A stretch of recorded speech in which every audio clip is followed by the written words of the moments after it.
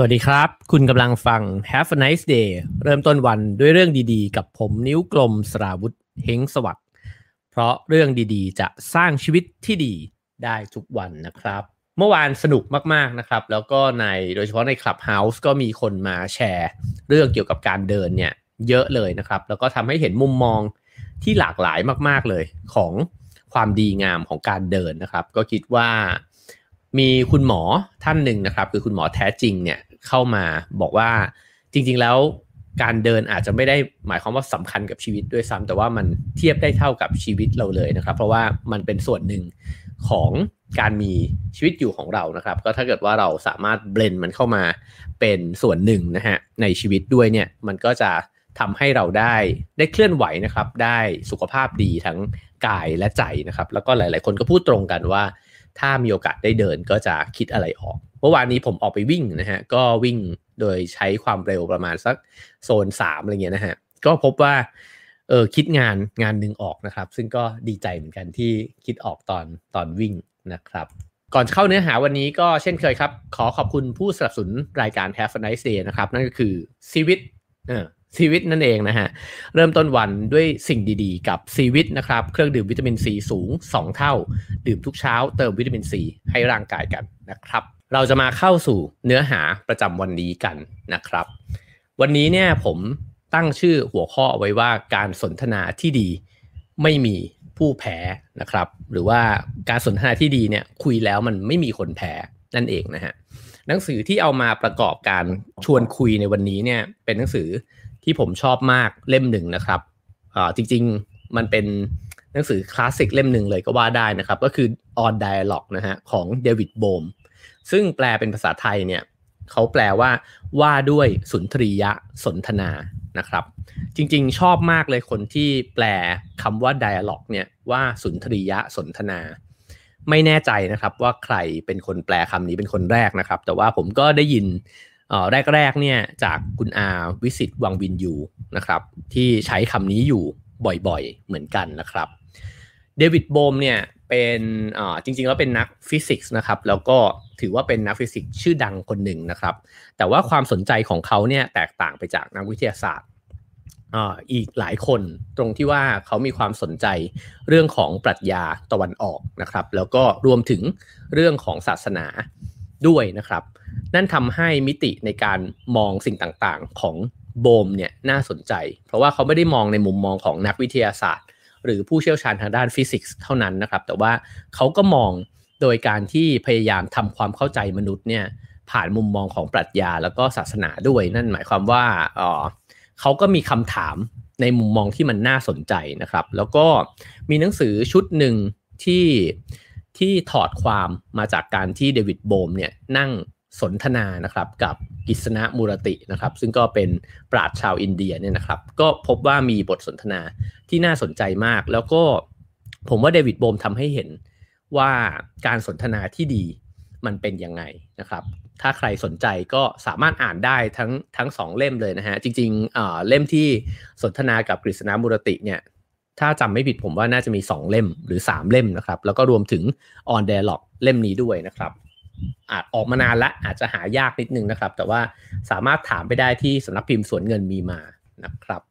เอาละครับเดี๋ยวจะลองมาเล่าสู่กันฟังนะครับก่อนที่จะเข้าสู่เนื้อหาเนี่ยมันมีประโยคนึงในคำนำนะครับซึ่งก็มีคนเขียนให้หนังสือเล่มนี้เนี่ยเขาพูดถึงคำพูดของเด็กวัยรุ่นคนหนึ่งนะครับซึ่งผมขีดเส้นใต้เอาไว้ก็เลยอยากจะเริ่มต้นวันนี้เนี่ยด้วยประโยคนี้เขาบอกว่าเด็กวัยรุ่นคนนั้นเนี่ยพูดบอกว่าผู้คนจะวิ่งเร็วขึ้นและเร็วขึ้นเพื่อไปในที่ที่ไม่มีผู้คนอยากไปโอ้โหประโยคนี้เรียบง่ายแต่ว่ากินความลึกซึ้งแล้วก็ชวนคิดมากเลยนะครับคือโลกเราเนี่ยค่อยๆเพิ่มความเร่งมากขึ้นเรื่อยๆนะครับแล้วก็เทคโนโลยีต่างๆความทันสมัยต่างๆนานาเนี่ยมันทำให้เราสะดวกสบายมากขึ้นแข่งขันกันมากขึ้นนะครับแล้วก็ถ้าลองย้อนกลับไปดูเนี่ยเราก็จะพบว่ามนุษย์เนี่ยมีอัตราการพัฒนาเนี่ยที่มันสูงขึ้นตลอดเวลานะครับแต่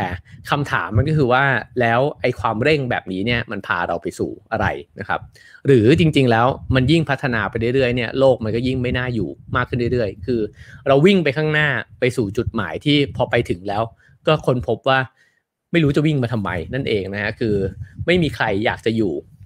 ในโลกใบนั้นนะแต่ทุกๆคนพยายามจะปั่นโลกเนี่ยไปสู่จุดนั้นกัน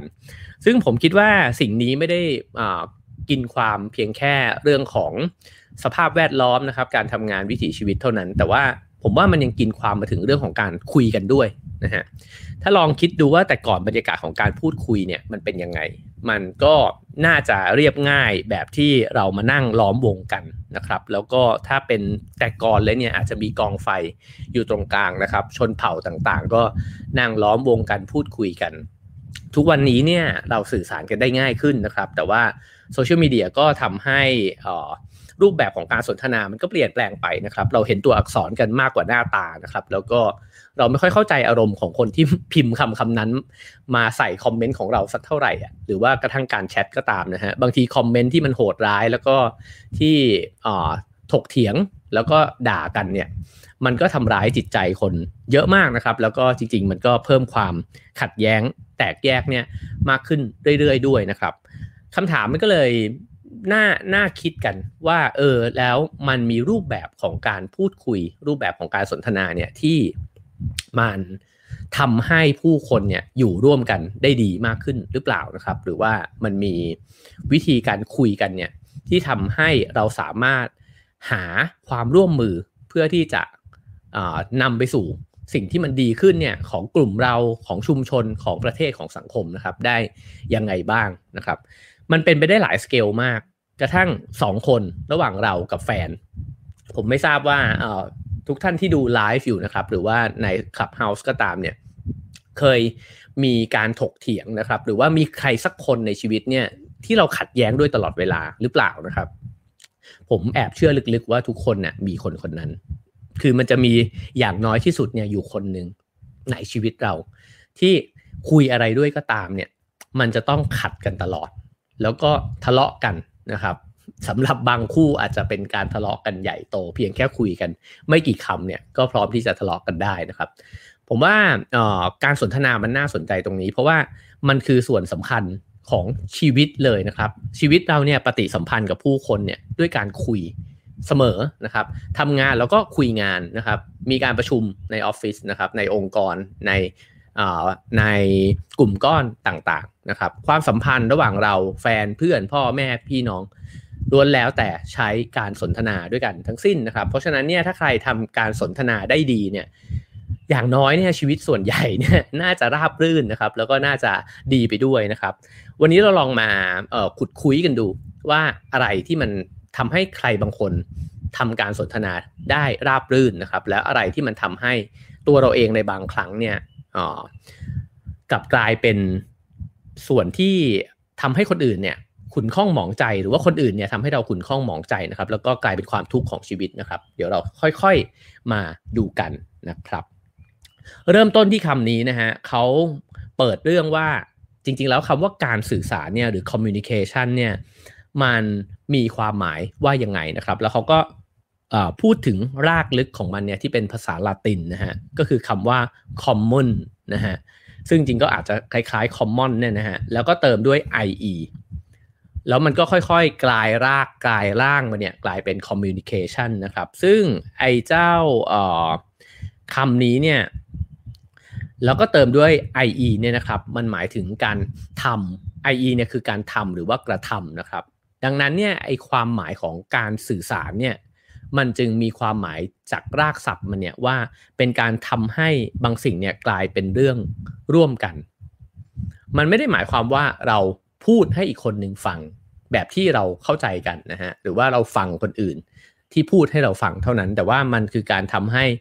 บางสิ่งมันกลายเป็นเรื่องร่วมกันผมว่าแค่มุมนี้เนี่ยก็แตกต่างมหาศาลแล้วนะครับกับการที่เรา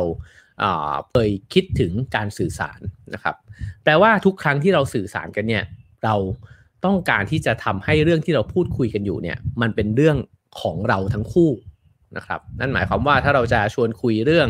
กินอะไรดีเนี่ยมันก็จะไม่ใช่เพียงแค่เราคิดอะไรบางอย่างไว้ในใจแล้วก็ถามเขาเพื่อที่จะหาคำตอบบางอย่างแล้วก็จะบอกเขาว่าเฮ้ยไม่หรอกฉันว่ากินร้านนี้ดีกว่านะครับแต่ว่ามันคือการหาคำตอบร่วมกันนะครับการหาคำตอบร่วมกันเนี่ยเดี๋ยวมันจะค่อยๆเห็นชัดขึ้นเรื่อยๆนะครับทีนี้เนี่ย นายเขาบอกว่านายสุนทรียะสนทนาเนี่ยนะครับเมื่อคนหนึ่งเนี่ยพูดอะไรบางอย่างขึ้นมาเนี่ย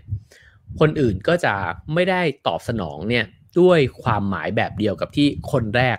ต้องการจะสื่อนะครับแต่ว่าความหมายเนี่ยมันจะคล้ายคลึงกันสิ่งที่อาจจะพูดให้เห็นชัดเจนขึ้นเนี่ยก็คือว่าเวลาที่มีการคุยกันเนี่ยนะครับโดยปกติทั่วไปทุกคนจะยืนอยู่บนจุดของตัวเองสวมรองเท้าของตัวเองอยู่นะครับแล้วเวลาที่คุยกันในหัวข้ออะไรก็ตามเนี่ยเรามักจะอยู่ในโหมดที่ว่าทำยังไงดีให้คนคนนั้นเนี่ยคิดให้เหมือนเราหรือว่าคิดให้คล้อยตามกับเรานะครับทั้งสองฝ่ายเนี่ยมีความคิดแบบนี้เนี่ยอยู่ในหัวด้วยกันทั้งคู่นะครับไม่ว่าจะโดยรู้ตัวหรือไม่รู้ตัวก็ตามเพราะว่าจริงๆแล้วเนี่ยเราเก็บสะสมเอาประวัติความเป็นมาเนี่ยทั้งชีวิตนะครับเราเรียนอะไรมาพ่อแม่สอนเรามายังไงเรามีความเชื่อทางศาสนาอุดมการณ์ต่างๆเนี่ยยังไงเนี่ยมันเก็บไว้อยู่ในตัวเราอยู่แล้วและเรามักจะเชื่อว่าสิ่งที่เราคิดนะครับมันเป็นความจริงด้วยทีนี้เวลาเราสนทนากับคนอื่นเนี่ยนั่นหมายความว่าเราเนี่ยกำลังจะนำเอาความจริงของเราเนี่ยมาบอกกับเขาว่าเป็นแบบนั้นดีกว่านะครับฉะนั้นพอมันเป็นแบบนั้นแล้วเนี่ยทุกการสนทนามันจึงแทบจะไม่มีการที่เราจะมาหาคำตอบร่วมกันเลยนะฮะแต่ว่ามันเป็นการที่ทั้งคู่เนี่ยพยายามที่จะทำให้อีกฝ่ายหนึ่งเนี่ยคิดแบบตัวเองซึ่งอาจจะเรียกมันได้ว่าการครอบงำก็ได้นะครับก็คือว่าเราแต่ละคนเนี่ยมายืนประจันหน้ากันเพื่อที่จะครอบงำกันและกันถ้าเรามองเห็นภาพของการคุยกันในลักษณะนี้เนี่ยเราจะเริ่มเห็นว่านั่นมันก็มีปัญหาตั้งแต่เราเปิดประเด็นการพูดคุยกันแล้วนะครับซึ่งจริงๆผมต้องการการสนทนามากนะครับในวันนี้แต่ว่า เดี๋ยวเราจะคุยกันหลังจากที่เกริ่นทั้งหมดนี้ไปนะครับทีนี้เนี่ยเขาก็บอกว่าการที่คนคนหนึ่งจะอยู่ร่วมกับคนอีกคนหนึ่งได้นะครับและอาจจะไม่ใช่เพียงแค่คนด้วยแต่ว่าคือการอยู่ร่วมกับธรรมชาติทั้งหมดนี้เนี่ยได้เนี่ยมันจะต้องมีการสื่อสารกันอย่างสร้างสรรค์นะครับแล้วก็ถ้าเราจะอยู่ร่วมกันได้อย่างราบรื่นกลมกลืนเนี่ยเราจะต้องไม่ได้มีใครคนหนึ่งเนี่ยยึดโยงแล้วก็ปกป้องความคิดของตัวเองตลอดเวลาผมว่าคำนี้น่าสนใจมากนะครับว่าเราเนี่ยพยายามจะปกป้องความคิดตัวเองบางครั้งเนี่ยโหดร้ายขนาดถึงขั้นว่ารู้ทั้งรู้แล้วด้วยนะครับว่าผิดแล้วก็เห็นข้อมูลของอีกฝ่ายหนึ่งแล้วเนี่ยแล้วก็รู้แล้วว่าที่เราเข้าใจมาเนี่ยมันผิดจริงๆแต่เราก็ยังยืนยันที่จะเถียงอะไรบางอย่างมันไม่รู้เพราะอะไรนะครับแล้วก็พยายามที่จะปกป้องไอ้เจ้าความคิดที่ผิดนั้นเนี่ยเอาไว้สิ่งหนึ่งที่อาจจะพอเชื่อมโยงได้คือว่าเราก็กลัวเราเสียหน้านะครับเราก็ไม่อยากที่จะเป็นคนที่แพ้ในบทสนทนานั้นนะครับเพราะฉะนั้นเนี่ยเดวิดโบมก็เลยตั้งคำถามว่าในเมื่อเรารู้ว่าถ้าอยากมีชีวิตราบรื่นเนี่ยเราไม่ควรจะมีอาการเนี้ยไม่ควรจะปกป้องความคิดตัวเองเนี่ยแต่ทำไมไอ้การสื่อสารลักษณะนี้เนี่ยมันถึงเป็นไปได้ยากเย็นนักนะครับเขาบอกว่ามันเป็นการง่ายกว่ามากนะฮะที่เราแต่ละคนเนี่ยจะมองผู้อื่นว่าปิดกั้นแล้วก็ไม่ยอม ขออภัยครับแล้วก็ไม่ยอมเข้าใจปัญหานะครับแล้วเราก็มักจะไม่ได้คิดหรอกว่าเราเป็นคนที่ไม่เข้าใจเขาเองนะ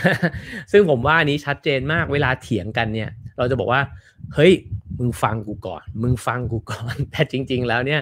เราก็เป็นคนหนึ่งเช่นกันนะครับที่ไม่เคยฟังอีกฝ่ายหนึ่งเลยนะครับแล้วก็เรามักจะคิดว่าอีกคนนึงนั่นแหละที่ไม่ยอมใช้ความเข้าใจนะครับทีนี้เมื่อกี้เราพูดถึงคำว่า communication ไปนะครับที่แปลว่าการพยายามหากระทำอะไรบางอย่างเนี่ยร่วมกันนะครับเดวิดโบมชวนคิดถึงอีกคำหนึ่งนะครับนั่นก็คือคำว่า dialogue นะครับซึ่งเขาบอกว่า dialogue เนี่ยมาจากภาษากรีกนะครับคำว่า logos ซึ่งหมายความว่าถ้อยคำนะครับซึ่ง logos ก็จะมาเป็น dialogue นั่นเองนะฮะก็คือคำว่า log นั่นนะฮะแล้วก็คำว่า di เนี่ยแปลว่าผ่านเขาบอกว่าไม่ได้แปลว่า2เวลาเราบอกว่า dialogue เราอาจจะคิดถึงคน2คนเนี่ยพูดคุยกันไปโต้ตอบกันไปมานะครับแต่จริงๆแล้ว di คำนี้เนี่ยมันแปลว่าผ่านไปนะครับซึ่งการผ่านเนี่ยมันหมายถึงเขาตีความคำนี้ได้ลึกซึ้งมากเลยนะฮะเขาบอกว่ามันเหมือนการไหลไปของกระแสของความหมายที่มันอยู่ท่ามกลางคนที่สื่อสารกันอยู่สมมุติเรามี2คนนะฮะมันจะมีช่องว่างอยู่ตรงนั้นเนี่ยที่ให้ dialogue เนี่ย มันไหลไประหว่างเรานั่นไม่ได้หมายความว่าเราโต้ตีปิงปองกันอยู่ใช่ไหมครับเพราะว่าถ้าตีปิงปองเนี่ยเราตีไปเราไอ้ฝ่ายอีกฝ่ายหนึ่งก็จะตีกลับมาพอตีกลับมาเราก็จะตีกลับไปมันเหมือนกับว่าเราก็ต้องตีจนกระทั่งใครสักคนชนะแต่การไหลผ่านไปเนี่ยมันคือการสร้างบรรยากาศที่ตลบอบอวลขึ้นมานะครับอาจจะมีความหมายบางอย่างเกิดขึ้นระหว่างที่เราคุยกันอาจจะมีไอเดียบางอย่างที่ผุดขึ้นหรือว่ามีความรู้สึกบางอย่างเนี่ยที่มันเกิดขึ้นโดยที่เราไม่ได้วางแผนล่วงหน้าไว้ก่อนเลยด้วยซ้ำเพราะฉะนั้นพอเราเห็นรากศัพท์แบบที่เดวิดโบมบอกเนี่ยเราอาจจะมองเห็น dialog แตกต่างไปจากเดิมก็ได้นะครับเวลาที่เราพูดคุยกับใครที่เรากำลังอยู่ตรงหน้าเราเนี่ยนะฮะก็อาจจะมองเห็นว่าเรากำลังเปิดพื้นที่ให้กับความคิดเนี่ยมันได้ไหลตลบอบอวนอยู่ในนั้นเราไม่ได้โต้กันนั่นหมายความว่าอะไรครับหมายความว่าเราก็ไม่จำเป็นจะต้องพูดกลับทุกคำหรือเถียงกลับทุกอย่างที่เราไม่เห็นด้วยก็ได้เราเพียงปล่อยให้พื้นที่ตรงนั้นเนี่ยมันเกิดขึ้นแล้วก็ปล่อยให้ความคิดนั้นเนี่ยมันได้ไหลวนอยู่ตรงนั้นสักพักหนึ่งนะครับยิ่งไม่ใช่วงสนทนาของ ของคนสองคนแต่ถ้าเกิดมันใหญ่ขึ้นกว่านั้นเช่นเรากำลังอยู่ในวงสนทนาของคน5คน10คนนะครับหรืออย่างหนังสือสุนทรียสนทนาเนี่ยเขาก็บอกว่ามันก็สามารถจัดวงได้ถึง20ถึง40คนได้นะครับแล้วทุกคนเนี่ยอยู่ในโหมดความคิดแบบนี้เนี่ยคือการยอมปล่อยให้มันมีความหมายความรู้สึกนะครับแล้วก็ถ้อยคำต่างๆเนี่ยมันคายออกมาแล้วก็ไหลวนอยู่ตรงนั้นเนี่ยมันจะเกิดสภาวะใหม่ขึ้นนะครับคือมันจะไม่โกลาหลแล้วก็ไม่รีบเถียงกันทีนี้เขาก็เลยพูดถึงคำอีกคำหนึ่งขึ้นมาโอเคเมื่อกี้ข้ามไปนิดนึงฮะคือการที่ปล่อยให้ไอ้เจ้าความหมายไหลวนเนี่ยเขาบอกว่ามันคือกาวชนิดหนึ่งครับเมื่อมันไม่ถูกตีโต้แบบปิงปองเนี่ยไอ้ความหมายที่ไหลวนอยู่ในกลุ่มพวกเราเนี่ยมันจะช่วยเชื่อมโยงพวกเราเข้าด้วยกันได้เพราะมันยังไม่มีใครผลักใส่หรือว่าตีมันตกไปนะครับโบมพูดถึงคำอีกคำหนึ่งนะฮะว่าคำว่า discussion นะครับ discussion ที่แปลว่าก็โต้เถียงกันนะครับเพื่อที่จะหาคำตอบเนี่ยนะฮะเขาบอกว่ามันก็มีรากศัพท์เนี่ยเดียวกับ percussion หรือว่า concussion นะครับซึ่งแปลว่าการเคาะหรือตีหรือว่าการกระทบกระเทือนอย่างรุนแรงเพราะฉะนั้นเนี่ยพอมองไปที่รากของคำว่า discuss แล้วเนี่ยเราจึงไม่ควรจะ discuss กันถ้าเราอยากหาคำตอบร่วมนะฮะเพราะว่าเวลาที่เรา discuss เนี่ยเรากำลังเถียงกันด้วยเหตุผลของแต่ละฝั่งนะฮะคือเวลาประชุมเราจะบอกว่าเดี๋ยวเรามา discuss กันแต่จริงเราไม่ได้หาคำตอบร่วมกันแต่ละฝ่ายอาจจะมีคำตอบของตัวเองอยู่แล้วนะครับทีนี้ไอ้คำตอบของตัวเองอยู่แล้วเนี่ยบางครั้งมันก็เหมือนกับการโต้วาทีคือแต่ละฝ่ายเอาเหตุผลของตัวเองมาตั้งใช่ไหมครับแล้วก็ให้ทุกคนในห้องเนี่ยฟังเหตุผลของ A B ก็บอกว่าเหตุผลของฉันเป็นแบบนี้ของ B สุดท้ายคำตอบที่ได้รับก็คือจะไม่ A ก็ B มันจะไม่มีทางมี C D E F G H I J K เนี่ยออกมาได้นะครับเพราะว่าเราเริ่มต้นจากการที่เราคุยกันว่า A หรือ B ดีกว่ากันแต่จริงๆถ้าเราเปลี่ยน discuss เนี่ยเป็น dialog มันไม่ได้บอกว่าเราจะมาฟังว่า A หรือ B ดีกว่ากันแต่เราจะมาช่วยกันหาว่ามันอาจจะมี C นะเว้ยมันอาจจะมี D เกิดขึ้นก็ได้ในห้องนี้นะครับเพราะฉะนั้นผมว่ามันสามารถนำไปปรับใช้เนี่ยกับชีวิตได้หลายมิติมากนะครับทั้งในความสัมพันธ์ในครอบครัวนะครับในความสัมพันธ์ในกลุ่มเพื่อนหรือว่าในความสัมพันธ์ในที่ทำงานก็ได้ด้วยเช่นกันนะครับแล้วก็โบมเนี่ยยังบอกอีกว่ามันสามารถนำมาใช้กับตัวของเราเองได้ด้วยนั่นหมายความว่าเวลาที่เรามีทางเลือก2ทางเนี่ยถ้าเราต้องเลือก A กับ B เราก็อาจจะเอาเหตุผลมากองเรียงกันแล้วก็เลือกว่าเอาอะไรดีแต่ถ้าเกิดเราลองสร้าง dialog กับตัวเองซึ่งอาจจะยากนะครับอาจจะต้องใช้ความชำนาญมากเหมือนกันผมคิดว่าอาจจะต้องมีเพื่อนสักคนมาเป็นกระจกคอยสะท้อนความคิดกันอาจจะง่ายขึ้นนะครับแต่ว่านั่นก็เป็นสิ่งที่เขาแนะนำว่ามันเกิดขึ้นได้สุนทรียะสนทนากับตัวเองเนี่ยมันเหมือนคนที่ใจดีกับตัวเองนะครับไม่คาดคั้นกับตัวเองที่จะให้หาคำตอบที่ต้องรีบตอบหรือว่าต้องเป็นแบบใดแบบหนึ่งเท่านั้นแต่ว่าให้เวลาให้พื้นที่ตัวเองแล้วก็ได้สร้างคำตอบใหม่ๆเนี่ยขึ้นมาสิ่งที่ผมชอบที่สุดเลยเนี่ยในบทที่2ของหนังสือเล่มนี้นะครับก็คือเขาบอกว่าในสุนทรียะสนทนาเนี่ยไม่มีใครต้องการเป็นผู้ชนะถ้าใครคนหนึ่งชนะ นั่นคือทุกคนคือผู้ชนะผมว่านี่เป็นโหมดของการพูดคุยที่ไม่ปกติ โดยสิ้นเชิงเลยนะฮะเพราะว่าโดยปกติเรามักจะคุยกันเพื่อที่เธอจะได้เชื่อฉันหรือไม่ก็ถ้าเธอมีเหตุผลพอฉันเชื่อเธอก็ได้นะครับนี่เป็นโหมดการคุยปกติแต่เขาบอกว่าไอ้โหมดแบบนั้นเนี่ยมันจะทำให้ทุกคนพยายามทำคะแนนกันครับแล้วก็พยายามที่จะบอกเล่าแล้วก็ยึดให้ความคิดเห็นของตัวเองเนี่ยมันไม่ถูกหักล้างให้มากที่สุดนะครับแล้วถ้าเกิดว่าแต่ถ้าเกิดเราพลิกมุมปุ๊บเนี่ยเราจะพบว่าถ้ามันมีความคิดเห็นแบบ A กับ B อยู่แล้วเราเชื่อว่าในห้องนี้ทั้ง A และ B ไม่ใช่ผู้ชนะแต่เราจะชนะไปด้วยกันนะครับนั่นหมายความว่าทุกครั้งที่ B เนี่ยยิงเหตุผลหรือว่าความคิดของ A เนี่ยว่ามันมีรูโหว่หรือว่ามันผิดพลาดทุกคนในห้องได้ประโยชน์นะครับถ้าพูดถึงสังคมเนี่ยสมมุติว่ามันมีอุดมการณ์2แบบ A B เนี่ยนะฮะแล้วมันมีการยิงกันไปยิงกันมายิงกันทางความคิดเนี่ยนะฮะแล้วเราเห็นจุดบอดของความคิดแต่ละอย่างเนี่ยนั่นหมายความว่าสังคมโดยรวมได้ประโยชน์หมดเลยนะครับถ้าเป็นในห้องประชุมก็คือทุกคนในห้องประชุมได้ประโยชน์เพราะฉะนั้นทุกครั้งที่ A ยิง B เนี่ยB ควรจะขอบคุณ A ว่าเฮ้ยขอบคุณมากเลยว่ะที่แบบทำให้ผมเห็นจุดอ่อนอันนี้นะฮะแล้วก็พอ B ยิง A ก็ขอบคุณเหมือนกันมันก็เลยกลายเป็นว่าในห้องนี้เนี่ยเราจะช่วยกันหาความคิดที่มันดีขึ้นทางออกที่มันดีขึ้นนะครับไอการตั้งโหมดแบบนี้สำคัญครับเพราะว่านั่นมันหมายความว่ามันอาจจะเกิดขึ้นจากคนทั้งห้องอาจจะเกิดขึ้นจากเจ้าของความคิดทั้งสองฝ่ายนะครับหรืออาจจะเกิดขึ้นจากโมเดเลเตอร์ที่อยู่ในห้องประชุมนั้นหรือว่าอยู่ในกลุ่มนั้นนะครับแต่มันไม่ง่ายเพราะว่าโดยธรรมชาติแล้วเนี่ย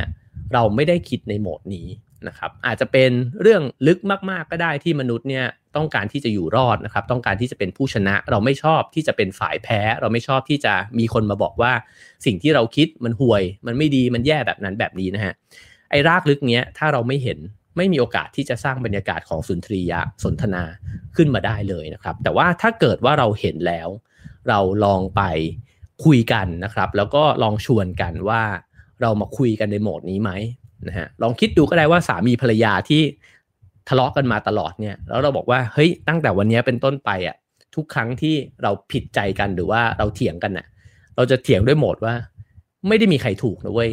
แต่มาช่วยกันคิดว่าทำยังไงดีไอ้ปัญหาที่เถียงกันอยู่เนี่ยมันถึงจะดีขึ้นได้นะครับเพราะฉะนั้นอันนี้เป็นแก่นของสิ่งที่เราคุยกันในวันนี้ทั้งหมดนะครับผมจึงตั้งชื่อตอนเนี่ยว่าการสนทนาที่ดีคุยแล้วไม่มีคนแพ้นะครับเราจะทำแบบนั้นเนี่ยได้ยังไงนะครับผมคิดว่าเราอาจจะต้องเข้าใจแล้วก็เห็นถึงธรรมชาติของตัวเองเนี่ยที่มันอยู่ลึกมากแล้วก็ชัดเจนมากขึ้นนะครับเขาบอกว่าทุกคนเนี่ยมันมีสมมุติฐานและความคิดเห็นที่แตกต่างกันผมว่าเรื่องนี้เป็นเรื่องที่เราทุกคนต่างเห็นกันอยู่นะครับแต่ว่าไอ้เจ้าสมมุติฐานเนี่ยมันก็คือสิ่งที่เราเนี่ยคิดนั่นเองเวลาเราบอกว่าผมมีความคิดเห็นแบบนี้นะครับหลายครั้งที่เราเข้าใจในความคิดของเราเองเนี่ยว่าไอ้ความคิดเห็นนั้นเนี่ยคือแฟกต์มันคือความเป็นจริงไปแล้วนะครับแล้วก็ไม่ได้รู้สึกเลยว่ามันเป็นความเป็นจริงที่รอการพิสูจน์อะแต่ว่าเฮ้ยความคิดเห็นของผมบางคนจะชอบพูดแบบนี้ครับว่าผมไม่รู้นะครับว่าใครจะคิดยังไงใครจะคิดยังไงก็ได้แต่ผมคิดแบบนี้ ฟังดูเหมือนใจกว้างนะครับแต่จริงๆก็ไม่ได้รับฟังอะไรมากไปกว่านั้นเลยคือกูก็อยู่ของกูตรงนี้แหละใครจะพูดอะไรมาก็ไม่เปลี่ยนแล้วนะครับแต่โบมเนี่ยพยายามจะคลี่คลายให้เห็นนะครับว่าความคิดเห็นที่เราเชื่อว่ามันเป็นความจริงของตัวเองเนี่ยมันเป็นเพียงสมมุติฐานเท่านั้นเองนะฮะถ้าพูดกันแบบวิทยาศาสตร์นั่นก็คือว่ามันยังไม่ได้รับการพิสูจน์เลยอะว่ามันจริงแล้วนะฮะเราเพียงตั้งสมมุติฐานขึ้นมาแล้วก็ยึดมันไว้แล้วก็บอกกับคนอื่นประกาศกับคนอื่นไปทั่วเลยว่าฉันคิดแบบนี้ข้อเสียคืออะไรครับข้อเสียคือถ้าคุณคิดผิดคุณจะคิดผิดไปตลอดแล้วคุณก็จะบอกว่าผมคิดแบบนี้นะฮะซึ่งมันน่าเสียดายโอกาสนะครับในการที่ถ้าเรามองว่าเราตั้งมันเป็นตุ๊กตาที่มันยังโยกได้อยู่มันยังปั้นขึ้นมาใหม่ได้อยู่มันเป็นเพียงสมมุติฐานเท่านั้นเองแล้วเวลามาเอามาปะทะกับความคิดคนอื่นเนี่ยมันถึงจะเหลวลงไปแล้วค่อยปั้นขึ้นมาใหม่เป็นรูปร่างใหม่แบบนี้เนี่ยมันจะทำให้ความคิดของเราเนี่ยมันสมบูรณ์ค่อยๆสมบูรณ์นะครับแล้วก็ค่อยๆอุดรูโหว่เนี่ยมากขึ้นเรื่อยๆแล้วเราก็ยังได้เรียนรู้ จากคนอื่นมากขึ้นเรื่อยๆด้วยเช่นกันนะครับเพราะฉะนั้นประเด็นนี้ก็ขีดเส้นใต้อีกสักนิดหนึ่งเหมือนกันว่าทุกครั้งที่เราบอกว่าผมคิดแบบนี้ฉันคิดแบบนี้ฉันมีความคิดเห็นแบบนี้นะครับ ให้มองเห็นไว้กับตัวเองเสมอเลยว่ามันเป็นเพียงสมมุติฐานเท่านั้นเองนะฮะเป็นสมมุติฐานเท่านั้นดื่มน้ำสักนิดหนึ่งนะครับ ครับผมทีนี้เวลาที่เราสนทนากันเนี่ยเขาบอกว่าความสำคัญของการพูดคุยกันมันคืออะไรจริงๆมันไม่ใช่ว่าเราคุยกันเพื่อที่จะรู้ว่าอีกคนหนึ่งเนี่ยมีความคิดเห็นยังไงซึ่งในวงเล็บก็คือคนคนนั้นมีสมมติฐานยังไงนั่นเองนะฮะแต่เราคุยกันเนี่ยเพื่อที่จะลองคุยกันหาเข้าไปถึงเบื้องหลังความคิดนั้นครับว่าทำไมคุณคิดแบบนั้นอันนี้สำคัญกว่าว่าคุณคิดอะไรแต่ทำไมคุณถึงคิดแบบนั้นนะครับแล้วทั้งสองฝ่ายก็อาจจะค่อยๆเห็นว่าไอ้เจ้าความคิดที่มันอยู่ที่มันพูดออกมาเนี่ยมันมีเบื้องหลังที่แตกต่างกันมากเช่นคนคนนึงอาจจะมีฐานะทางครอบครัวเนี่ยแตกต่างจากคนอีกคนนึงคนคนนึงอาจเกิดในเมืองหลวงอีกคนนึงอาจเกิดในต่างจังหวัดคนคนนึงอาจมาจากประเทศฝั่งตะวันตกคนอีกคนนึงอาจจะเกิดในดินแดนฝั่งตะวันออกคนคนนึงอาจจะนับถือศาสนาอย่างนึงใช่ไหมครับคือสิ่งเหล่านี้เนี่ยมันถึงจะทำให้เราค่อยๆเข้าใจว่าอ๋องั้นมันไม่แปลกหรอกที่คุณน่ะก็มีสมมุติฐานในโลกใบนี้และชีวิตนี้เนี่ยคนละแบบกับผมนะครับไอ้เจ้าสิ่งนี้จึงสำคัญครับเขาบอกว่าเวลาที่เราพูดคุยกันลองถามลึกเข้าไปเรื่อยๆว่าทำไมล่ะคุณถึงคิดแบบนั้นนะครับนั่นก็คือที่มาของความคิดเห็นนั่นเองเราไม่ได้คุยกันเพื่อฟังความคิดเห็นเท่านั้นเราคุยกันเพื่อหาที่มาของความคิดเห็นไม่ใช่เพียงแค่ของเขานะครับแต่ของเราด้วยนะครับทีนี้สิ่งนั้นจะเกิดขึ้นได้ยังไงเขาก็บอกว่ามันจะเกิดขึ้นได้ก็ต่อเมื่อเราเนี่ยไม่ปกป้องความคิดของตัวเองเพราะไม่งั้นเราก็จะเอาสรรพกำลังทั้งหมดของเราเนี่ยไปใช้กับการที่ยืนยันความคิดแล้วก็บอกว่าฉันถูกนะครับทีนี้สิ่งที่มันเป็นรากที่มาของการที่เรายึดนะครับว่าความคิดเนี้ยมันจะถูกด่าไม่ได้ถูกติไม่ได้เนี่ยก็เพราะว่าเราเอาตัวเราเนี่ยไปผูกกับความคิดนั้นซะแล้วทันทีที่เราเรียกว่านั่นคือความคิดของผมเมื่อไหร่เนี่ยไอ้อันนั้นไม่ต่างจากร่างกายของผมเลยนะครับใครมายิงมันใครมาแบบว่าตีมันเราเจ็บเหมือนกันเลยนะครับแล้วก็ถ้าเกิดว่าเราไม่เห็นสิ่งนี้เนี่ยเราจะเป็นคนเหมือนเป็นคนดื้อดึงคนหนึ่งนะครับแล้วก็พยายามที่จะรักษาไอ้เจ้าความคิดนั้นไว้โดยที่บางครั้งเนี่ยมองด้วยสายตาคนอื่นมันโคตรจะไร้เหตุผลเลยนะครับว่าทำไมคุณถึงไปหวงแหนไอ้ความคิดนั้นขนาดนั้นและบางทีเนี่ยเพื่อนๆเราเนี่ยฟังข้อมูลใหม่ฟังอะไรใหม่เนี่ยเปลี่ยนแปลงไปหมดแล้วนะครับ แต่เราก็ยังแบบรักษาไอ้เจ้าตัวตนนั้นเนี่ยเอาไว้อยู่ตลอดเวลาปัญหาของความคิดมันคืออะไรนะฮะเดวิดโบมเนี่ยชี้ให้เห็นว่าปัญหาของความคิดก็คือความคิดมันมักจะแยกส่วนทุกอย่างเนี่ยออกจากกันผมว่ามันก็เกิดขึ้นจากการเรียนการสอนในตั้งแต่ยุคสมัยใหม่ด้วยนะครับที่พยายามที่จะแบ่งแยกสิ่งต่างๆเนี่ยเพื่อที่ทำให้เราเข้าใจง่ายขึ้นหลายคนมักจะเปรียบเทียบว่าสมมุติว่าเรามองนาฬิกาเรือนนึงเนี่ย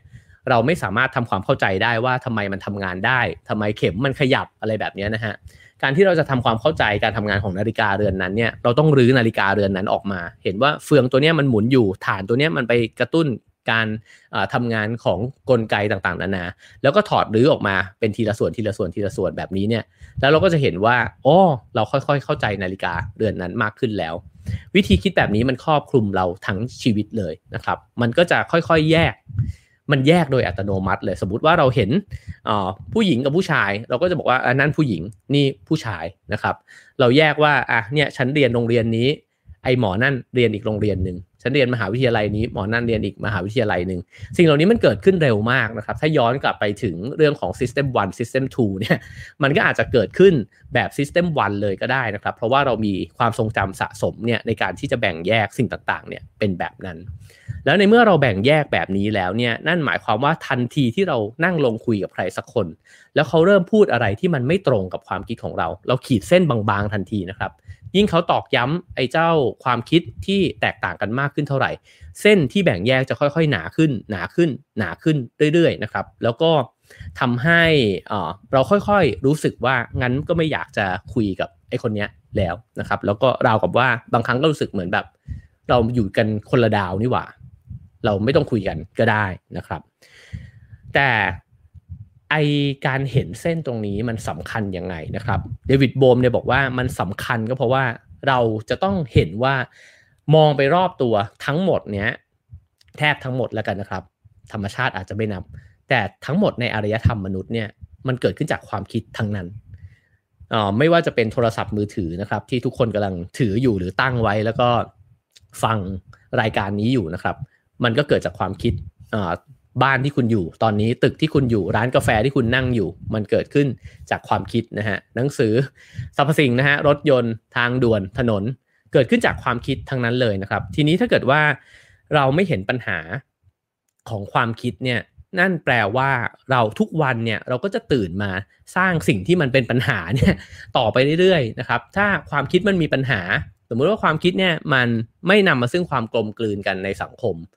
ทุกอย่างที่เราสร้างมันก็จะไปเพิ่มความแตกแยกในสังคมมากขึ้นไปอีกนะครับเช่นของที่เราผลิตถ้าเราไม่ได้คิดถึงว่าสิ่งแวดล้อมมันจะดีขึ้นได้ยังไงบ้างทุกสิ่งที่ผลิตออกมามันก็ไปทำร้ายโลกใบนี้มากขึ้นนะครับถ้ามองไม่เห็นปัญหาของความคิดและไม่ยืดหยุ่นมันไม่มีสุนทรียะสนทนาต่อกันเนี่ยมันกลับกลายเป็นว่าเรากำลังใช้ชีวิตอยู่เพื่อที่จะผลิตสรรพสิ่งเนี่ยนะฮะไปในทางที่มันอาจจะไม่ได้ช่วยให้โลกและชีวิตใบนี้เนี่ยและชีวิตนี้เนี่ยมันดีขึ้นนะครับฉะนั้นการที่มองเห็นตัวเองเนี่ยมันก็อาจจะเป็นส่วนหนึ่งนะครับในการที่จะแก้ไขปัญหาหลายๆอย่างก็ได้เราลองถอยกลับมาดูนะครับว่าความขัดแย้งทั้งหลายของเราเช่นสมมุติว่าเราอาจจะทะเลาะกับใครบางคนในครอบครัวอยู่บ่อยๆนะครับผิดใจกันบางทีอาจจะเงียบแล้วก็ไม่พูดคุยกันเป็นเวลานานเลยนะครับสิ่งเหล่านั้นมันเกิดขึ้นจากอะไรหลายครั้งที่เราชี้นิ้วไปที่เขาแล้วเราก็บอกว่าก็เพราะเขาเป็นคนแบบนั้นน้อยครั้งมากครับที่เราจะชี้นิ้วกลับมาที่ตัวเราแล้วก็บอกว่าก็เพราะเราเป็นแบบนี้แหละเขาก็เลยเป็นแบบนั้นกับเรานะครับการที่เห็นสิ่งนี้เนี่ยมันก็จะทำให้ค่อยๆที่อย่างน้อยที่สุดเราก็จะคิดนะครับว่าหรือเราจะสร้างบรรยากาศของการสุนทรียะสนทนาเนี่ยให้มันเกิดขึ้นได้บ้างนะครับซึ่งมันก็อย่างที่พูดไปว่ามันเกิดขึ้นหลายสเกลมากนะฮะคน2คนคนกลุ่มนึงคนที่ออฟฟิศนะครับและใหญ่กว่านั้นก็คือคนในสังคมทีนี้เนี่ยเขาก็บอกว่าเวลาเขาพยายามทำให้เห็นภาพนะครับว่าเวลาคนเราเนี่ยมาเจอกันช่วงแรกๆเนี่ยนะครับเรามักจะเปิดบทสนทนาหรือว่าเปิดบรรยากาศเนี่ยด้วยบรรยากาศที่ดีด้วยกันทั้งนั้นแหละครับเวลาคนที่มาเจอกันใหม่ๆนะฮะเราก็จะสุภาพใส่กันโอ้ยพี่เป็นยังไงครับโอ้ยดีจังเลยสิ่งที่พี่ทำนี่นะผมติดตามมาตลอดคืออันนี้เป็นมารยาททั่วไปนะฮะของมนุษย์เนี่ยเราเป็นแบบเนี้ยกันอยู่แล้วนะครับแต่พอเราลองนั่งคุยกันสักพักนะครับแล้วก็เริ่มเห็นไอ้ความแตกต่างเนี่ยน้อยคนที่จะประคับประคองไอ้บรรยากาศดีๆเนี่ยของการพูดคุยนั้นไว้ได้นะครับแล้วมันก็มีผลจำนวนคนก็มีผลเหมือนกันบางครั้งเนี่ยคน2คนก็ทำให้ความขัดแย้งเนี่ยมันชัดได้มากขึ้นนะครับแต่บางครั้งคน2คนก็ทำให้ความเข้าใจชัดได้มากขึ้นเช่นกันนะครับแล้วก็ในกลุ่มที่เขาบอกว่าในกลุ่มคนที่น้อยกว่า20คนเนี่ยผู้คนจะทำความรู้จักกันแล้วก็หลีกเลี่ยงการเสียดแทงใจกันเนี่ยได้ดีนะครับในจำนวนกลุ่มคนประมาณ20คนเนี่ยเราจะสามารถใส่ใจรายละเอียดแล้วก็ให้เวลาในการที่จะเรียนรู้จากกันและกันเนี่ยได้ค่อนข้างดีนะครับแต่ว่าถ้าเกิดว่ากลุ่มเนี่ยเริ่มเกิน50คนขึ้นไปเนี่ยอาจจะถือว่ามากเกินไปละในการที่จะทำให้ผู้คนยังสนทนากันได้อยู่อันนี้เป็นเรื่องของรูปแบบละนะครับเผื่อว่าใครฟังวันนี้แล้วสนใจนะครับแล้วก็อาจจะหาความรู้เพิ่มเติมแล้วก็อาจจะไปจัดวงสนทนาที่มันเป็นสุนทรียะเนี่ยนะครับให้เกิดขึ้นในองค์กรหรือว่าในกลุ่มของตัวเองได้นะครับสิ่งนี้มันเลยน่าตั้งคำถามนะครับว่าถ้าเขาบอกว่าเวลาที่เราอยู่กันในกลุ่มที่มีจำนวนคนที่กำลังดีเนี่ยมันเปิดโอกาสและมีเวลาให้เราได้ฟังแล้วเรียนรู้จากคนอื่นทีนี้ในสื่อที่มันเปลี่ยนแปลงไปนะครับอย่างที่เกริ่นไปตอนต้นว่าเราลองคิดถึงโซเชียลมีเดียที่เวลาเราโพสอะไรโยนอะไรลงไปเนี่ยมันมีคนได้ยินหรือได้อ่านสิ่งนั้นเนี่ยเป็นร้อยนะครับอาจจะหลายสิบหรือร้อยหรือว่าเป็นพันหรือบางทีเป็นหมื่น เป็นแสนก็ยังมีนะครับสิ่งเหล่านั้นเนี่ยมันจะนำมาซึ่งบทสนทนาได้ไหมหรือจริงๆแล้วโซเชียลมีเดียมันเป็นเพียงเวทีของการประกาศความเชื่อเท่านั้นเองนะครับแล้วก็เมื่อความเชื่อหนึ่งถูกโยนออกไปก็จะมีอีกความเชื่อหนึ่งเนี่ยโยนกลับมานะครับแล้วก็มันไม่ได้มีพื้นที่หรือเวลาเนี่ยในการที่สองความคิดนั้นเนี่ยมันจะพัฒนาไปสู่ความคิดใหม่ได้ง่ายๆนะครับก็เพราะฉะนั้นถามว่าโซเชียลมีเดียมีประโยชน์ไหมผมว่ามีประโยชน์ในแง่ที่เราได้เห็นความคิดที่แตกต่างหลากหลายมากๆนะครับแต่ถ้าถามว่าเราจะใช้มันในการสร้างความคิดใหม่ใช้มันในการพยายามหาทางออกได้ไหมเนี่ยก็เป็นคำถามที่ยังทดไว้ในใจนะครับแล้วก็ถ้าเรามีคำถามว่าถ้ามันมีบางประเด็นที่เราอยากหาคำตอบร่วมกันเนี่ยนะครับเราสามารถที่จะสร้างพื้นที่หรือว่าบรรยากาศแบบไหนเนี่ยผมว่าไม่แน่คำตอบมันอาจจะเป็นว่าเราจะต้องมีพื้นที่ที่ใกล้ชิดกันกว่านั้นหรือเปล่านะครับซึ่งเขาบอกว่าพลังของความเป็นกลุ่มเนี่ยมันมีพลังมากมายมหาศาลนะครับเขาลองเปรียบเทียบกับแสงสมเป็นนักฟิสิกส์มากเลยนะฮะแสงเนี่ยมันกระจัดกระจายเต็มไปหมดเลยนะครับคือเวลาที่แสงมันกระจัดกระจายเนี่ยมันก็เหมือนความคิดของผู้คนที่กระจัดกระจายมันไม่สามารถที่จะเห็นพลังของมันได้นะครับแต่ว่าทันทีที่กลุ่มเนี่ยมีการพูดคุยกันแล้วก็รวบความคิดอาจจะไม่ได้รวบเหลือความคิดเดียวนะครับแต่ว่าทำให้มันเกิดทิศทางที่มันไปด้วยกันอย่างน้อยที่สุดก็คือทิศทางว่าเราจะพัฒนาความคิดนี้ไปด้วยกันเนี่ยมันก็จะเหมือนแสงเลเซอร์นะครับซึ่งมันก็จะเป็นสิ่งที่มันมีพลังกว่าแล้วก็ชัดเจนกว่าด้วยนะครับทริคอีกอันนึงนะฮะที่เดวิดโบมบอกว่าถ้าเราฝึกแล้วก็มีอยู่ในตัวเองเนี่ยมันจะมีโอกาสเกิด dialog ที่ดีขึ้นได้นะครับนั่นก็คือการสังเกตสิ่งที่ซ่อนเร้นอยู่นั่นก็คือสิ่งที่อีกคนหนึ่งเขาไม่ได้พูดนั่นเองนะฮะมันอาจจะเกิดขึ้นจากสีหน้าเล็กๆน้อยๆของเขานะครับเกิดจากท่าทางบางอย่างของเขานะครับแล้วก็จากนั้นเนี่ยก็ค่อยๆชวนคุยต่อไปว่าทำไมถึงเป็นอย่างนั้นหรือคุณรู้สึกยังไงอยู่นะครับช่วยเล่าให้ฟังหน่อยนะครับมันมีฉากหนึ่งนะครับที่ผมพับมุมหนังสือเล่มนี้เอาไว้เลยนะครับแล้วผมคิดว่านี่เป็นตัวอย่างที่ดีมากของวงสนทนาที่มันน่าจะมีนะครับเขาพูดถึงชนเผ่านะครับว่าชนเผ่าในสมัยโบราณเนี่ยจะมีการนั่งล้อมวงกันหลังจากที่ทุกคนมานั่งล้อมวงกันแล้วเนี่ยแต่ละคนก็จะพูดนะครับแล้วก็พูดออกมาโดยที่ไม่มีเป้าหมายอะไรเลยนะครับเขาไม่ได้มานั่งล้อมวงกันแล้วก็บอกว่าวันนี้วาระการประชุมคืออันนี้เดี๋ยวเชิญคุณสมชายลองพูดสิคุณสมศักดิ์คุณคิดว่ายังไงไม่ใช่บรรยากาศแบบนั้นแต่ว่ามานั่งล้อมวงกันแล้วก็ใครคิดอะไรออกมาก็พูดนะครับเช่นวันนี้คนนึงอาจจะบอกว่าโอ้โหเนี่ยผมไปล่ากวางมาเหนื่อยมากเลยกวางตัวนี้มันวิ่งเร็วมากเลยนะผมต้องใช้วิธีนั้นวิธีนี้อีกคนอาจจะบอกว่าโอ้โหผมวิ่งหนีสิงโตมานะครับก็คือพูดกันไปโดยที่ไม่มีเป้าหมายอะไรนะฮะแล้วก็สิ่งที่มันสำคัญกว่าไม่มีเป้าหมายคือไม่มีการตัดสินใจอะไรเลยนะครับแล้วก็ไม่มีผู้นำด้วยอาจจะมีผู้อาวุโสนั่งอยู่ในวงนะครับแล้วก็คนอาจจะฟังผู้อาวุโสมากหน่อยแหละแต่เขาก็ไม่ได้มีอำนาจหน้าที่อะไรมากไปกว่าการที่เป็นส่วนหนึ่งของวงนะครับแล้วพอทุกคนได้พูดแล้วเนี่ยก็การพูดคุยก็จะค่อยๆดำเนินไปเรื่อยๆนะครับอีกคนนึงพูดเรื่องนี้ขึ้นมาอีกคนนึงอาจจะเสริมนะครับแล้วก็สุดท้ายมันจะสิ้นสุดลงด้วยตัวมันเองแล้วก็ทุกคนสลายตัวไปโดยที่ไม่มีข้อสรุปอะไรเลยเราไม่ค่อยคุ้นชินกับการที่มีวงสนทนาลักษณะนี้นะครับเรามักจะคิดว่าเวลาที่เรามาเจอกันต้องได้คำตอบผมคิดว่าสมมุติลองคิดดูนะครับว่าในกลุ่มเพื่อนในกลุ่มพนักงานออฟฟิศก็ตามเนี่ยถ้าเรามีวงสนทนาแบบนี้บ้างมีวาระการประชุมที่ไม่ได้มีวาระแล้วสิ่งที่มันเกิดขึ้นถ้าทุกคนรู้สึกปลอดภัยจริงๆนะครับเราอาจจะได้ยินสิ่งที่เราไม่เคยได้ยินเลยก็ได้เช่นบางคนอาจจะบ่นออกมาว่าช่วงนี้งานมันโหดมากเลยเนี่ยไม่ได้มีเวลาเจอลูกเมียเลยนะครับหรือว่าบางคนอาจจะบ่นถึงความสัมพันธ์ที่ไม่ดีระหว่างแผนกนั้นกับแผนกของตัวเองคือมันอาจจะเจอบางอย่างที่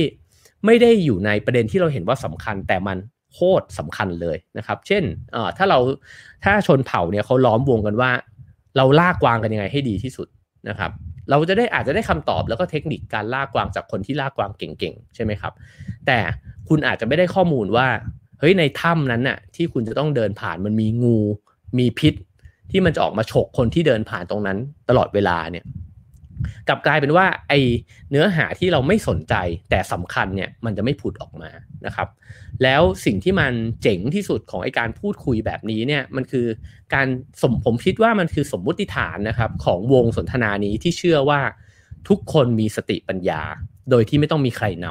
ำเรามักจะติดคุ้นชินกับการที่เกิดวงสนทนาขึ้นมันจะต้องมีคนคนนึงคอยนำความคิดคอยตบคอยเอาคนนั้นคนนี้มาบวกกันเชื่อมโยงกันนั่นหมายความว่าคุณเชื่อว่าไอ้เจ้าผู้นำคนนั้นเนี่ยเก่งกว่าคนอื่นนะฮะ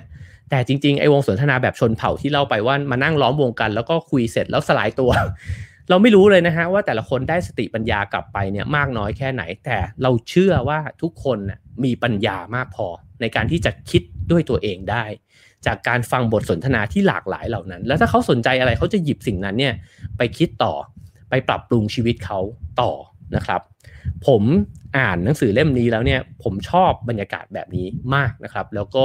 หลังจากที่อ่านเนี่ยก็มักพยายามสร้างบทสนทนาแบบนี้นะครับให้เกิดขึ้นในชีวิตแล้วผมพบว่าเราจะรู้จักคน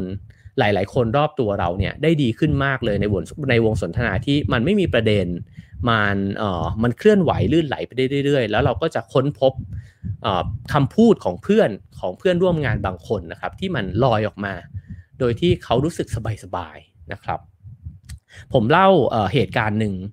เพื่อที่จะให้เห็นภาพมากขึ้นก็ได้นะครับผมเองเนี่ยเคยไปร่วมวงสนทนากับพี่ๆแล้วก็ทั้งคนที่เป็นนักเขียนนะครับแล้วก็นักอ่านแล้วก็นักกิจกรรมหลายๆคนเนี่ยตอนนั้นเขาจัดกิจกรรมขึ้นที่สวนเบนข้างๆเอ็มโพเรียมนะครับแล้วก็คุยกันแล้วก็ชวนกันไปเขาบอกว่าหัวข้อเนี่ยไม่มีแต่ว่าอยากจะชวนคุยเพราะว่ามีหนังสือของกฤษณมุรติเนี่ยกำลังจะพิมพ์ออกมาอะไรประมาณนั้นนะฮะก็ตั้งอาณาเขตกว้างๆว่าเป็นอะไรเกี่ยวกับกฤษณมุรตินะครับทันทีที่เราล้อมวงคุยกันประมาณ10คนนั่งล้อมวงเอาเก้าอี้ตั้งล้อมวงกันเนี่ยนะครับก็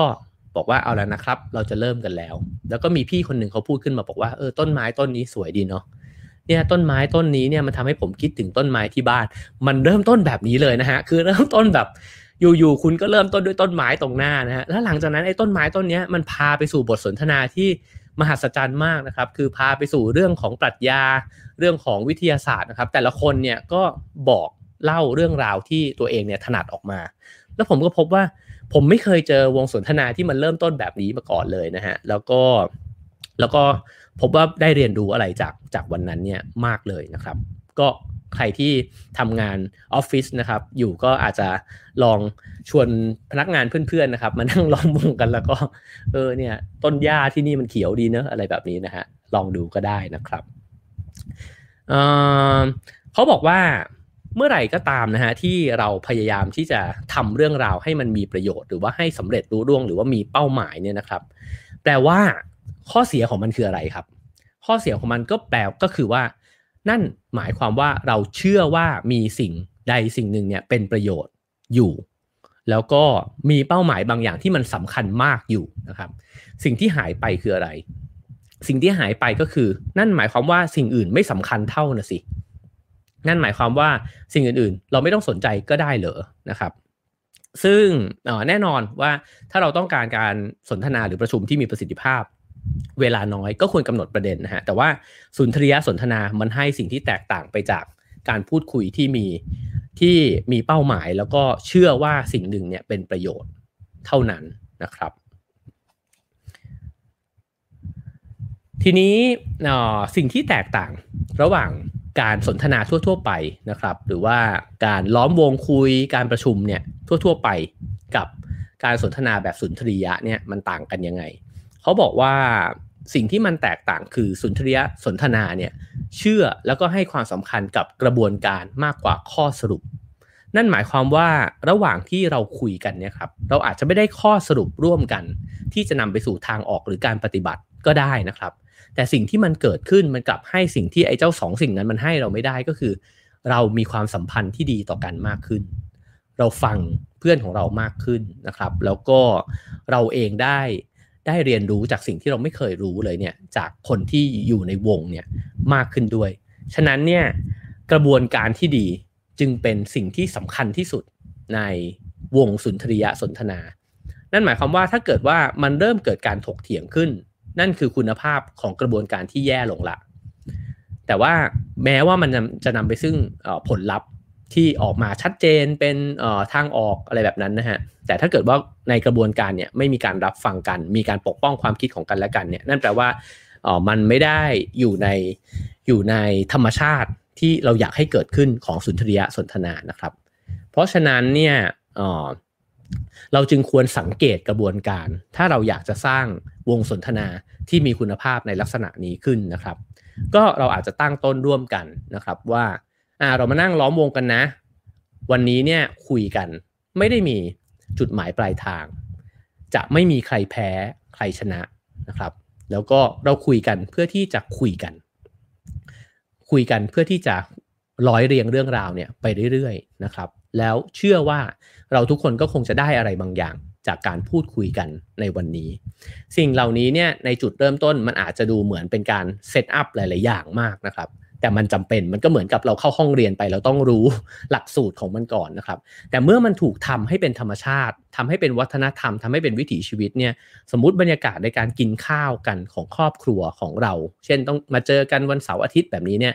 แล้วมันเกิดบรรยากาศแบบนี้ขึ้นเนี่ยมันจะกลายเป็นว่ามันไม่จำเป็นจะต้องไปพูดคุยกันหรือว่าเถียงกันให้ใครคนหนึ่งถูกต้องนะครับแล้วก็มันก็จะค่อยๆเกิดเป็นชีวิตของเราไปในที่สุดนะครับ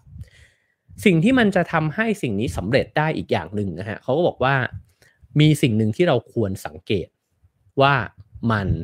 กำลังเกิดขึ้นในตัวเรานั่นก็คือให้สังเกตร่างกายของตัวเองนะครับเวลาที่คนคนหนึ่งพูดจาอะไรบางอย่างโยนเข้ามากลางวงหรือว่าพูดมาใส่เราเนี่ย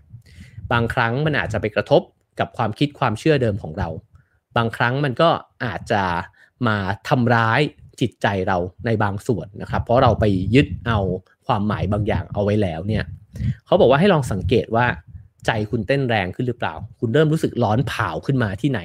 หรือเปล่านะครับแล้วถ้าเกิดเริ่มรู้สึกแบบนั้นเนี่ยก็ให้เห็นมันนะครับแล้วก็เห็นว่าถ้าเป็นปกติเนี่ยถ้าเราไม่ได้สังเกตเห็นเนี่ยเราจะโต้กลับละเราก็จะบอกเลยว่าไม่จริงคุณเข้าใจผิดละไม่ใช่ฉันไม่ได้คิดแบบนั้นและนั่นก็คือการทำลายกระบวนการทั้งหมดเรียบร้อยแล้วนะครับแต่ทันทีที่เราสังเกตเห็นร่างกายเนี่ยเราก็จะ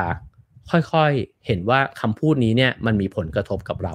จะว่าไปเนี่ยมันเปิดโอกาสนะครับที่เราสามารถแชร์ความรู้สึกของเราให้เขาฟังก็ได้คำพูดไม่ใช่หมายความว่าคุณไม่เข้าใจผมหรือที่นั่นคุณคิดผิดละไม่ใช่ละคุณคิดผิด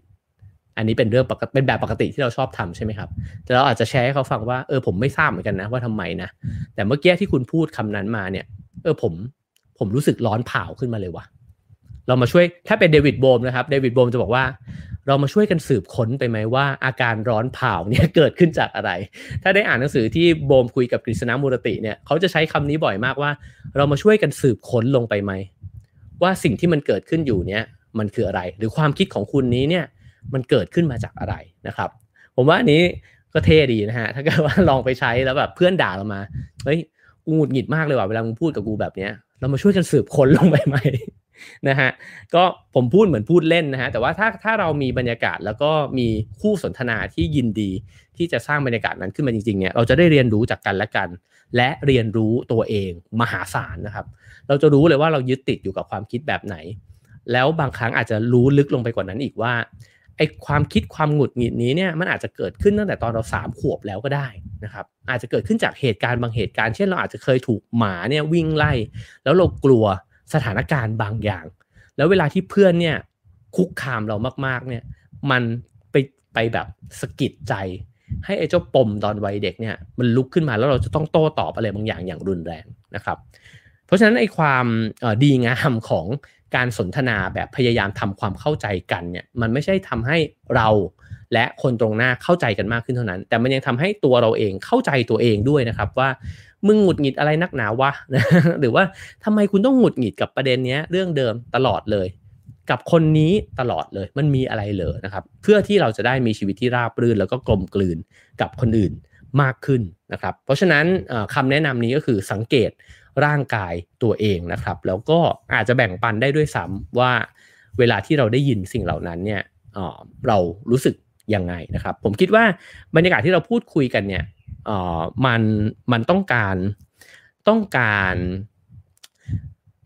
ความมิตรภาพที่ดีมากนะครับแล้วก็ต้องการสิ่งที่เขาเรียกว่ามันคือพื้นที่ปลอดภัยอะเมื่อไหร่ที่เราเริ่มรู้สึกว่าคนตรงหน้าเนี่ยปลอดภัยสำหรับเราก็จะยินดีที่จะแบ่งปันสิ่งต่างๆที่เรารู้สึกเนี่ยให้เขาฟังนะครับและอาจจะแบ่งปันสิ่งที่มันอยู่ลึกมากในจิตใจเนี่ยให้เขาฟังได้แต่เราจะรู้สึกว่าปลอดภัยก็ต่อเมื่อคนนั้นเนี่ยไม่ได้อยู่ในโหมดของการที่เขาจะเอาชนะเราด้วยเช่นกันนะครับก็แน่นอนครับว่ามันไม่ง่ายเพราะถ้ามันง่ายโลกสงบสุขไปนานแล้วครับถ้ามันง่ายเราก็คงจะไม่ต้องมีสงคราม ไม่ต้องมีความขัดแย้งต่างๆนานานะครับแต่ว่าผมว่านี่เป็นสิ่งที่เดวิดโบมพยายามที่จะตั้งคำถามกับมวลมนุษยชาตินะครับว่ามันจริงหรือที่ธรรมชาติของมนุษย์เนี่ยจะต้องอยู่กันด้วยความขัดแย้งนะครับมันจำเป็นด้วยเหรอที่เราจะต้องยึดเอาความถูกต้องของเราเนี่ยแล้วก็ฟาดฟันใส่กันตลอดเวลาเขาจึงบอกว่าเขานำเสนอว่าเราต้องพยายามสร้างวัฒนธรรมของสุนทรียสนทนาให้เกิดขึ้นนะครับเริ่มจากในตัวเรากับแฟนเรากับครอบครัวเรากับองค์กรของเรานะครับแล้วก็เขาบอกว่าสิ่งที่มันน่าแปลกคือถ้าใครสักคนหนึ่งเคยสัมผัสบรรยากาศที่ปลอดภัยแล้วได้เรียนรู้นะครับได้กลมกลืนกับเพื่อนร่วมวงสนทนาเนี่ยคุณจะเก็บความรู้สึกนี้เนี่ยติดตัวกลับไปแล้วตัวคุณเองอ่ะจะคล้ายๆเมล็ดพันธุ์ที่เอาเมล็ดพันธุ์นี้เนี่ยไปเผยแพร่ในที่ต่างๆคุณจะไปงอกงามบนวงสนทนาอื่นด้วยนะครับแล้วเพื่อนที่ได้รับเมล็ดพันธุ์นั้นไปด้วยเช่นกันเขาก็จะนำเอาเมล็ดพันธุ์นั้นเนี่ยไปโยนใส่วงสนทนาอื่นคือจะค่อยๆสร้างบรรยากาศที่ฉันไม่ได้เดินเข้าไปในวงสนทนานั้นเพื่อประกาศสัจธรรมเพื่อบอกว่าฉันถูกที่สุดหรือว่าเพื่อที่จะโน้มน้าวทุกคนเลยให้มาคิดในแบบฉันจะไม่เดินเข้าไปในวงสนทนาใดๆเนี่ยด้วยความรู้สึกแบบนั้นอีกต่อไปแล้วพอมันเป็นแบบนี้มันจะค่อยๆขยายความคุณค่านะครับคนที่เห็นคุณค่าของการสนทนาในลักษณะนี้เนี่ยค่อยๆแพร่เมล็ดพันธุ์ไปเรื่อยๆแล้วเขาก็บอกว่ามันเป็นไปได้ไหมว่าในวันหนึ่งเนี่ยคนที่ได้รับเมล็ดพันธุ์แบบนี้ไปเนี่ยอาจจะเป็นคนที่มีอิทธิพลต่อองค์กรเขาอาจจะเป็นหัวหน้าองค์กรนะครับที่เอาวัฒนธรรมแบบนี้เนี่ยไปใช้ในองค์กรทำให้องค์กรมีความขัดแย้งกันน้อยลงเป็นไปได้ไหมว่าคนนี้อาจจะกลายไปเป็นนักสื่อสารนะครับแล้วก็เขาเอาสิ่งเหล่านี้ไปสื่อสารให้คนในวงกว้างให้คนได้พูดคุยกันได้ดีขึ้นเป็นไปได้ไหมว่าคนนี้โตขึ้นอาจจะไปเป็นคนที่เปลี่ยนแปลงสังคมเป็นรัฐมนตรีนะครับแล้วก็คุณสามารถที่จะใช้กระบวนการแบบเดียวกันนี้เนี่ยในการทำความเข้าใจความคิดของผู้คนที่มันกว้างมากขึ้นไปอีกแล้วก็ทำให้ความขัดแย้งเนี่ยในสังคมมันลดน้อยลงได้อีกนะครับแล้วก็สิ่งที่มันเกิดขึ้นเนี่ยมันอาจจะไม่ใช่เพียงแค่เส้นแบ่งระหว่างเธอกับฉันเนี่ยมันหายไปด้วยแต่มันยังชวนให้เห็นถึงเส้นแบ่งอีกหลายเส้นนะครับเช่นเส้นแบ่งระหว่างมนุษย์กับสิ่งมีชีวิตชนิดอื่นกับสัตว์ชนิดอื่นนะครับว่าเราอยู่บนโลกใบนี้เนี่ยเราก็ควรจะคิดถึงสิ่งมีชีวิตชนิดอื่นๆด้วยหรือเปล่านะครับมันจะเส้นแบ่งระหว่างตัวฉันกับธรรมชาติทั้งหมดนี้มันจะหายไปได้หรือเปล่าถ้าเรามีการสนทนาแบบนี้เนี่ยมากขึ้นเพราะว่าทันทีที่การสนทนาแบบนี้เกิดขึ้นเรื่อยๆบ่อยๆในชีวิตเรานะครับผมว่าสิ่งหนึ่งที่มันจะหายไปคือการยึดตัวเองเป็นศูนย์กลางของโลกและทำทุกอย่างเนี่ยเพื่อที่จะสนับสนุนแค่ตัวเองเท่านั้นนะครับเราใช้ชีวิตอยู่ทุกวันนี้เนี่ยเราก็มักอยู่ในโหมดของการเอาตัวรอดนะครับแล้วก็สิ่งต่างๆที่คิดที่เอามาขายที่นำมาให้บริการบางครั้งมันก็คิดว่าทำยังไงเราถึงจะได้กำไรสูงสุดนะครับแต่ว่าถ้าเกิดว่าการสนทนาแบบนี้มันเกิดขึ้นบ่อยๆนะครับแล้วตัวเราเองมันค่อยๆเล็กลงตัวเราเองค่อยๆคิดถึงเรื่องอื่นๆเนี่ยมากขึ้นทุกครั้งที่เรานั่งอยู่ในวงสนทนาไหนเนี่ยมันกลับกลายเป็นว่าชวนให้เราคิดถึงเรื่องอื่นๆมากขึ้นตลอดเลยเนี่ยนะฮะความเปลี่ยนแปลงนั้นอาจจะไม่น้อยเลยก็ได้นะครับแล้วก็มันอาจจะ พูดถึงเรื่องที่มันเป็นวิกฤตที่สำคัญมากๆในโลกทุกวันนี้2เรื่องแล้วก็นำไปสู่การแก้ปัญหาที่พอจะมีความหวังขึ้นบ้างก็อาจจะเป็นได้นะครับนั่นก็คือปัญหาเรื่องของความเหลื่อมล้ำนะครับที่ทุกวันนี้ก็ผมว่าในแทบทุกสังคมมันก็มีมากขึ้นเรื่อยๆนะครับแล้วก็อีกปัญหาหนึ่งก็คือปัญหาเรื่องสิ่งแวดล้อมก็คือว่าถ้ามนุษย์ยังคงขีดเส้นแบ่งตัวเองกับสิ่งแวดล้อมแบบนี้อยู่เนี่ยโอกาสที่เผ่าพันธุ์มนุษย์จะสูญพันธุ์ไปเนี่ยก็มีการคาดการณ์สถิติแล้วนะครับว่ามันมีโอกาสที่จะเกิดขึ้นได้ในอาจจะเร็วกว่าที่เราคิดก็เป็นไปได้นะครับเพราะฉะนั้นสุนทรียสนทนาสิ่งที่เราพูดคุยกันในวันนี้เนี่ยเราเริ่มต้นจากบทสนทนาอาจจะระหว่างคน2คนแต่เมื่อเกิดขึ้นแล้วนะครับมันอาจจะเป็นเมล็ดพันธุ์ดีๆนะครับที่ทำให้เราแต่ละคนเนี่ยออกไปเปลี่ยนแปลงในหลายๆสเกลนะครับเปลี่ยนแปลงความสัมพันธ์ของเรากับคนรักกับเพื่อนกับครอบครัวกับองค์กรกับสังคมนะครับแล้วผมว่าแม้ว่าอะไรจะยังไม่เปลี่ยนแปลงเลยเนี่ยอย่างน้อยที่สุดสิ่งหนึ่งที่เปลี่ยนแปลงก็คือใจของเรานะครับที่เปลี่ยนแปลงไปแล้วก็ไม่ได้ยึดเอาว่าฉันเนี่ยเป็นสิ่งที่ถูกต้องที่สุดนะครับแล้วทุกครั้งที่เราหูร้อนขึ้นมาเราก็จะรู้ว่ามันมีบางอย่างมากระทบกับความคิดที่เรายึดเอาไว้แล้วสิ่งที่มันจะต้องทำก็คือว่าเราอยากรู้ว่าเรายึดอะไรอยู่ที่มาของการยึดคืออะไรแล้วเราก็อยากรู้ด้วยว่าคนที่คิดไม่เหมือนเราทำไมเขาคิดแบบนั้นนะครับเราไม่ได้ต้องการคำตอบที่ถูกต้องแต่เราต้องการความหมายที่แตกต่างหลากหลายแล้วก็เข้าใจว่าแต่ละความหมายมันมีที่มานะครับอาจจะยังไม่ต้องถูกต้องก็ได้แต่เราอยู่บนโลกใบนี้เพื่อที่จะเรียนรู้ความหมายของกันและกันนะครับทั้งหมดนั้นก็คือสุนทรียสนทนาในเวลาประมาณ1ชั่วโมงนะครับซึ่งรายละเอียดยังมีอีกนะฮะว่างๆผมจะหยิบนำเอาเรื่องของการสนทนาพูดคุยที่จะทำให้ชีวิตเนี่ยราบรื่นได้มากกว่าเดิมนะครับหรือว่าทำให้เราได้เรียนรู้จากกันและกันได้ดีขึ้นนะครับก็ท่านผู้ได้รับบริการนะครับก็สามารถกดคะแนนความพึงพอใจของท่านได้นะครับคนที่ดูอยู่ทาง Facebook Live แล้วก็ YouTube Live นะครับก็สามารถให้คะแนน5นะครับถ้าเกิดว่าชอบนะครับถ้าเกิดว่าชอบน้อยลงไปก็4 3 2 1นะครับคิดว่ามันมีประโยชน์ยังไงก็สามารถพิมพ์มาบอกได้ในช่องคอมเมนต์นะครับส่วน Clubhouse ผมขอเวลาประมาณ5นาทีนะครับในการที่จะล่ำลาพ่อแม่พี่น้องในไลฟ์กันสักนิดหนึ่งนะครับก็วันนี้ก็ต้องขอขอบคุณนะครับซีวิตที่สนับสนุน Have a nice day นะครับดื่มซีวิตเพื่อเติมวิตามินซีเสริมภูมิคุ้มกันนะครับวิตามินซีก็ช่วยป้องกันหวัดด้วยนะครับซีวิตเป็นแบรนด์คุณภาพที่พัฒนาจากประเทศญี่ปุ่นนะครับวันนี้เราก็สนทนากันมายาวเลยนะฮะโอ้คนให้คะแนน5กันมาเยอะมี10ด้วยนะครับขอบคุณมากจริงๆแล้วที่ผมพูดไปทั้งหมดถือว่าเป็นสิ่งที่ไม่มีคุณภาพเลยในแง่ของสุนทรียสนทนานะครับถ้าเรามีโอกาสผมใฝ่ฝันมานานแล้วว่าผมอยากจะจัดวงสนทนานะครับอาจจะชวนกันมาครั้งละ20คนครั้งละ30คนนะครับแล้วเรามาแลกเปลี่ยนกันถ้าโควิดมันซากว่านี้นะครับผมจะลองหาสถานที่แล้วชวนเพื่อนๆพี่ๆนะครับมานั่งคุยกันอาจจะนั่งคุยกันด้วยแบบสุนทรียสนทนาเลยก็ได้ไม่มีหัวข้อชัดเจนนะครับแต่เราลองมาเรียนรู้จากกันและกันลองมาแบ่งปันปัญญาให้กันนะครับแล้วก็ลองมาดูซิว่าบรรยากาศแบบนั้นเนี่ยเมื่อมันเกิดขึ้นจริงเราจะชอบมันแล้วก็จะได้เห็นความแตกต่างนะครับของการสนทนาที่มันต่างไปจากชีวิตประจำวันเนี่ยยังไงบ้างนะครับขอบคุณมากๆเลยนะครับสำหรับคะแนนที่ให้กันมานะครับขอบคุณทุกคอมเมนต์แล้วก็ทุกความคิดเห็นเลยนะครับขอให้ทุกคนมีวันอาทิตย์ที่ดีและมีความสุขแล้วก็ได้มีสุนทรียสนทนากับผู้คนรอบข้างนะครับ Have a nice day ครับ